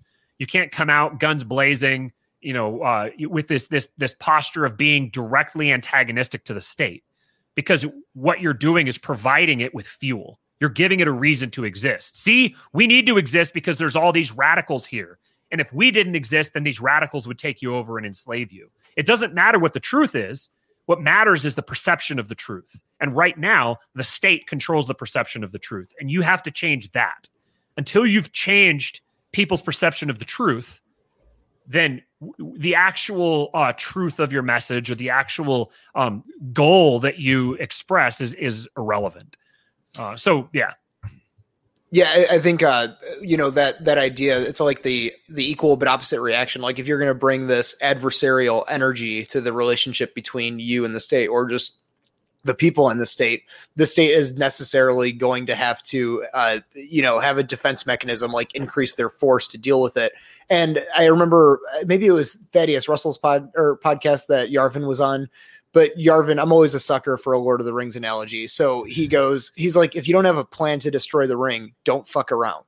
Like that's, and that's kind of like what the whole, post-libertarian thing that's been kind of critical of the LPMC. That's why I'm open to hearing it. It's like, I think that's an idea that needs to be grappled with. Like, don't pick fights you can't win. That's not a good idea, right? It's like if an amateur fighter wanted to I'm going to get to fight, Chris Weidman or some like top level MMA fighter. It'd be like, okay, cool that, they have your attention and you get to fight them, but you realize that this is going to end very badly for you if you don't actually have a chance of winning.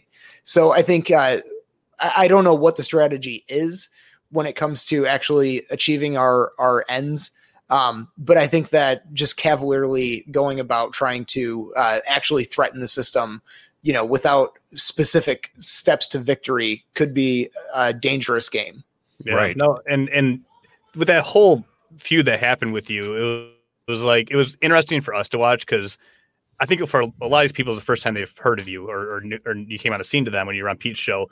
But as long as you've been Jason's co-host, I've been listening to you for how many years. So and you've been on my show for your third time now. So it was like, I had a different perspective where I'm like, well, I know Matt's a smart dude. So if has a stance, he feels passionately about it. But also I've been listening to Dave for years and I respect him too. And it's like, I'm listening. You guys are both very intelligent guys that do your homework. And I was curious to hear the conversation, but it was incredible how divisive it got, where people just kind of saw you as like a grifter or something with it. But it's like, I don't know. It was, there's a lot of things you guys mentioned that had to be grappled with that hadn't been really responded to. But yeah, it's been different just hearing it from, if they knew who you were going into it versus just some guy who came on the scene. And that's kind of like what that meme that I made was kind of like the average person looking at how just ridiculous this whole thing is, where even, as great as David is, just caricaturing him as just a dirty comedy from Legion of Skanks, which he technically is, but he's a very brilliant guy.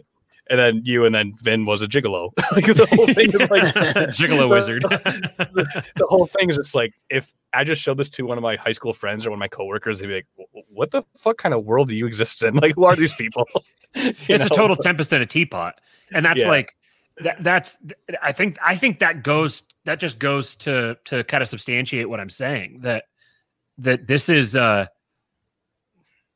I think that people within the LP, the LPMC, within the libertarian community at large, really don't have a concept. There's this idea of Dunbar's number that's like that we're human beings are optimized for groups of about 150 people, and I think it's because it's something like psychologically we can only or cognitively we can only retain like approximately 150 or 200 distinct faces that we can remember. And beyond that point, it's like we start stereotyping. We have to start categorizing according to stereotypes. It was something along those lines. But so Dunbar's number is a real thing that has been well documented as it's difficult for, going back to the whole idea of like a group of people being a manifestation of an entity, of an actual like non-physical entity. Each group of people at a different size has a different behavior, a different set of characteristics. And we can't conceptualize 320 million people. Like we have no idea how many people that actually is. If you saw a crowd of 320 million people, your mind would short circuit. You wouldn't be able to process that many people. So when if you go watch a movie or TV show or something like that, you'll see, like even today, you'll see what's an example? Like 24, for example, is you'll see all these different things that are happening that are like major global scale events. But what's the cast? The cast is consistently, maybe 100 people or something like that. And everything that happens in the world happens within them. You'll see, how do you conceptualize this idea? It's like, maybe like in like Spider-Man or something, you'll see this crowd of people that are all the events that are happening in the city are all happening within this portrayed crowd of a few hundred people, maybe something like that. And it's like the rest of the city, the rest of the millions of people kind of are just sort of like part of the terrain. They're just like part of the scenery. They aren't actually involved in what's happening. But in the real world, like we can't fathom the number of people that are involved in a normal polity. It's just an unfathomable number of people. So when you're talking about this from a democratic standpoint, where you're like, we need to start converting people to our way of seeing the world, that's a Sisyphean task, unlike just about anything else. Libertarians could double their numbers, and that would be a massive accomplishment, to actually have every single libertarian person go convert one other person to being a libertarian. That's a tremendous amount of work. That would be a massive accomplishment. And it wouldn't even move the needle. It'd be a tiny little blip. You could double that and it would still be just a blip. You could double that and you're still dealing with an insignificant subset of the population when you're operating from the democratic mindset. Now, if you took all of those people and you took them and you directed them into something targeted that's parallel to the state, you had them, instead of taking this organization of people that's like the entire polity of the United States, where when you interact with that, you're just one tiny little sliver of it. If you took that same number of people and you targeted it toward a new venture that doesn't have anybody invested in it right now, suddenly each individual action by each person there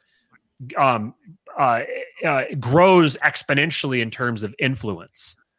So this is kind of where, like you said, you don't know exactly what the answer is here. I think, Nick, you were the one that said that. You don't know exactly how to grapple with this going forward. I don't either. That's why I've tried to be explicit that I don't have the answers. I don't know how to solve this problem. What I'm trying to point out is that we need people who are trying to solve this problem. The whole taking over the LP thing, that's something that you do after you've solved the problem. That's what you do when you say we have a solution. Now it's just we need a marketing campaign to advertise our solution. We don't even have a solution. All we have is the state sucks. And the state is bad. The state is moral. The state is evil. Taxation is theft. All the dogmas. We have those. But the reason that people patronize the state, the reason the state exists as it does, is because people want a state that does what the state does. People have demands. H.L. Mencken said the average man doesn't want liberty. He just wants security. People want to be safe. They want to know that their bills are paid for. They want to know that they're not going to be attacked. They want to know that they can drive on the road and go to work and come home safely. Like, they want very rudimentary, basic things. And then they just want to be satiated. They just want to be satisfied with a hobby and with a community. And their demands are very simple. So if your solution to them doesn't provide those things that they want, they have no reason to buy into it. And right now, basically the libertarian message is become a revolutionary. Come join this principled stand against tyranny. That's uncomfortable. People don't want to do that. People don't want to go out of their way. People want someone who's going to tell them what they want to hear, and they could go push the button and then go back to their life. That's what they want. So if you're coming to them with a message that says you need to sacrifice, you need to take responsibility for your own life, you need to check out of the system, You need to venture off into this unexplored territory. We don't have any actual answers. You're just not going to get people to buy into that. To your point of that, is that what we're seeing right now in Paris and Cuba is those people who just wanted to be comfortable got really uncomfortable really fast. Right. Like with the vaccine passports, they said like, nope. So now all these people who just wanted to just go about their life and not ruffle the feathers, they felt the need to take the stand now. So is that kind of what and what kind of stand are they taking? What kind of stand are they taking? They're not saying government go away. They're saying government change the way that you're operating. They want the government to go back within its box, and then they can go back to doing what they're doing. And you might get the revolutionary fervor that builds up where they are like, oh, we're going to storm the gates, we're going to overthrow the state. But if you survey history, you'll see that revolutions, number one, they tend to be extremely costly. They tend to be very bloody, and creating that level of social instability that suddenly is the narrative that is told us about the functioning of revolutions and the aftermath of it is you have to remember that the story that we're being told is the story that favors the people telling it, and the people telling it are the people who won the revolution. So of course they're going to go back and they're going to say, oh, it was all amazing and wonderful and great and it was fantastic and if it wasn't for us stepping in and winning the day, then imagine where you guys would be. So the winners write the history books. So these people that are in Paris and in Cuba and stuff, the people that are rising up, these aren't people who are like, oh, we're ready to be libertarians now. These are people who are like, we need someone powerful to come advocate for our position and fuck up all these people who are against us. That's the sentiment that they ultimately have. That's how every revolution ultimately progresses. It's not the people rising up and overthrowing the elites.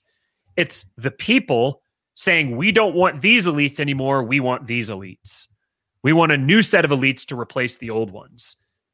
So if you're wanting to go about this, not you specifically, but in general, like the King's you, if you want to go about this in the revolutionary, democratic, political sense, the best way to do that is to become the elites who will replace the other elites. And that's I fully understand how impossible of a task that seems. And that's what I'm saying, that this route of taking over the LP and all of this is something that you do if you've already got yourself in the position where you have massive wealth and power supporting your movement, where you have a movement that is built around ideas that are extremely favorable or contribute to the prosperity and wealth and power of a segment of the elites. Those are the ideas that are going to win out ultimately. So it's not that I have a principled problem with the state as it is, or with the LP. It's not that I have a principled problem with engaging in politics this way. I'm saying that it's strategically not advisable. And then especially because of the existing state that we have, and it's the nature in which it takes opposition to itself and uses that as a leveling up process. So the people who position themselves as the revolutionaries, the opponents of the state, are ultimately going to be the facilitators of an even more tyrannical state, and they're going to be ground under the boots in the process. For sure. Well, cool. That's a great place to wrap. Yeah, Nick said you got to bounce. I do have the twins waking up too. But yeah, I mean, could talk for hours. I appreciate this, guys. No, yeah, for sure. We'll have you back on next month for Trump's inauguration. Yeah, right. Sounds good. Had to get this whole episode pulled from YouTube at the last minute. So right. So well, cool, Matt. Go ahead and give your plugs, and yeah, we'll talk to you again soon. Yeah. So you can follow me on Twitter at RealKingPilled. On YouTube channel, just search for King Pilled, all one word, KINGPILLED. And then Wealth, Power, and Influence with Jason Stapleton. Our episodes air live our episodes are posted every Monday morning now, and we record the show live every Wednesday. We stream it to our private group. It's a network that we created for entrepreneurs who are in the process of building their own autonomy, basically creating their own freedom. through the creation of a digital business. We believe you got to control the source of your income, and you got to make that income mobile. And then you have to network yourself with communities of people who are like-minded. So if you're interested in that, you can join the network at mynomad.network. And yeah, that's it. Sounds good. Thanks again, Matt. Thank you, guys. Bye. When you need mealtime inspiration, it's worth shopping Kroger, where you'll find over 30,000 mouth-watering choices that excite your inner foodie. And no matter what tasty choice you make, you'll enjoy our everyday low prices, plus extra ways to save, like digital coupons worth over $600 each week. You can also save up to $1 off per gallon at the pump with fuel points. More savings and more inspiring flavors make shopping Kroger worth it every time. Kroger, fresh for everyone. Fuel restrictions apply.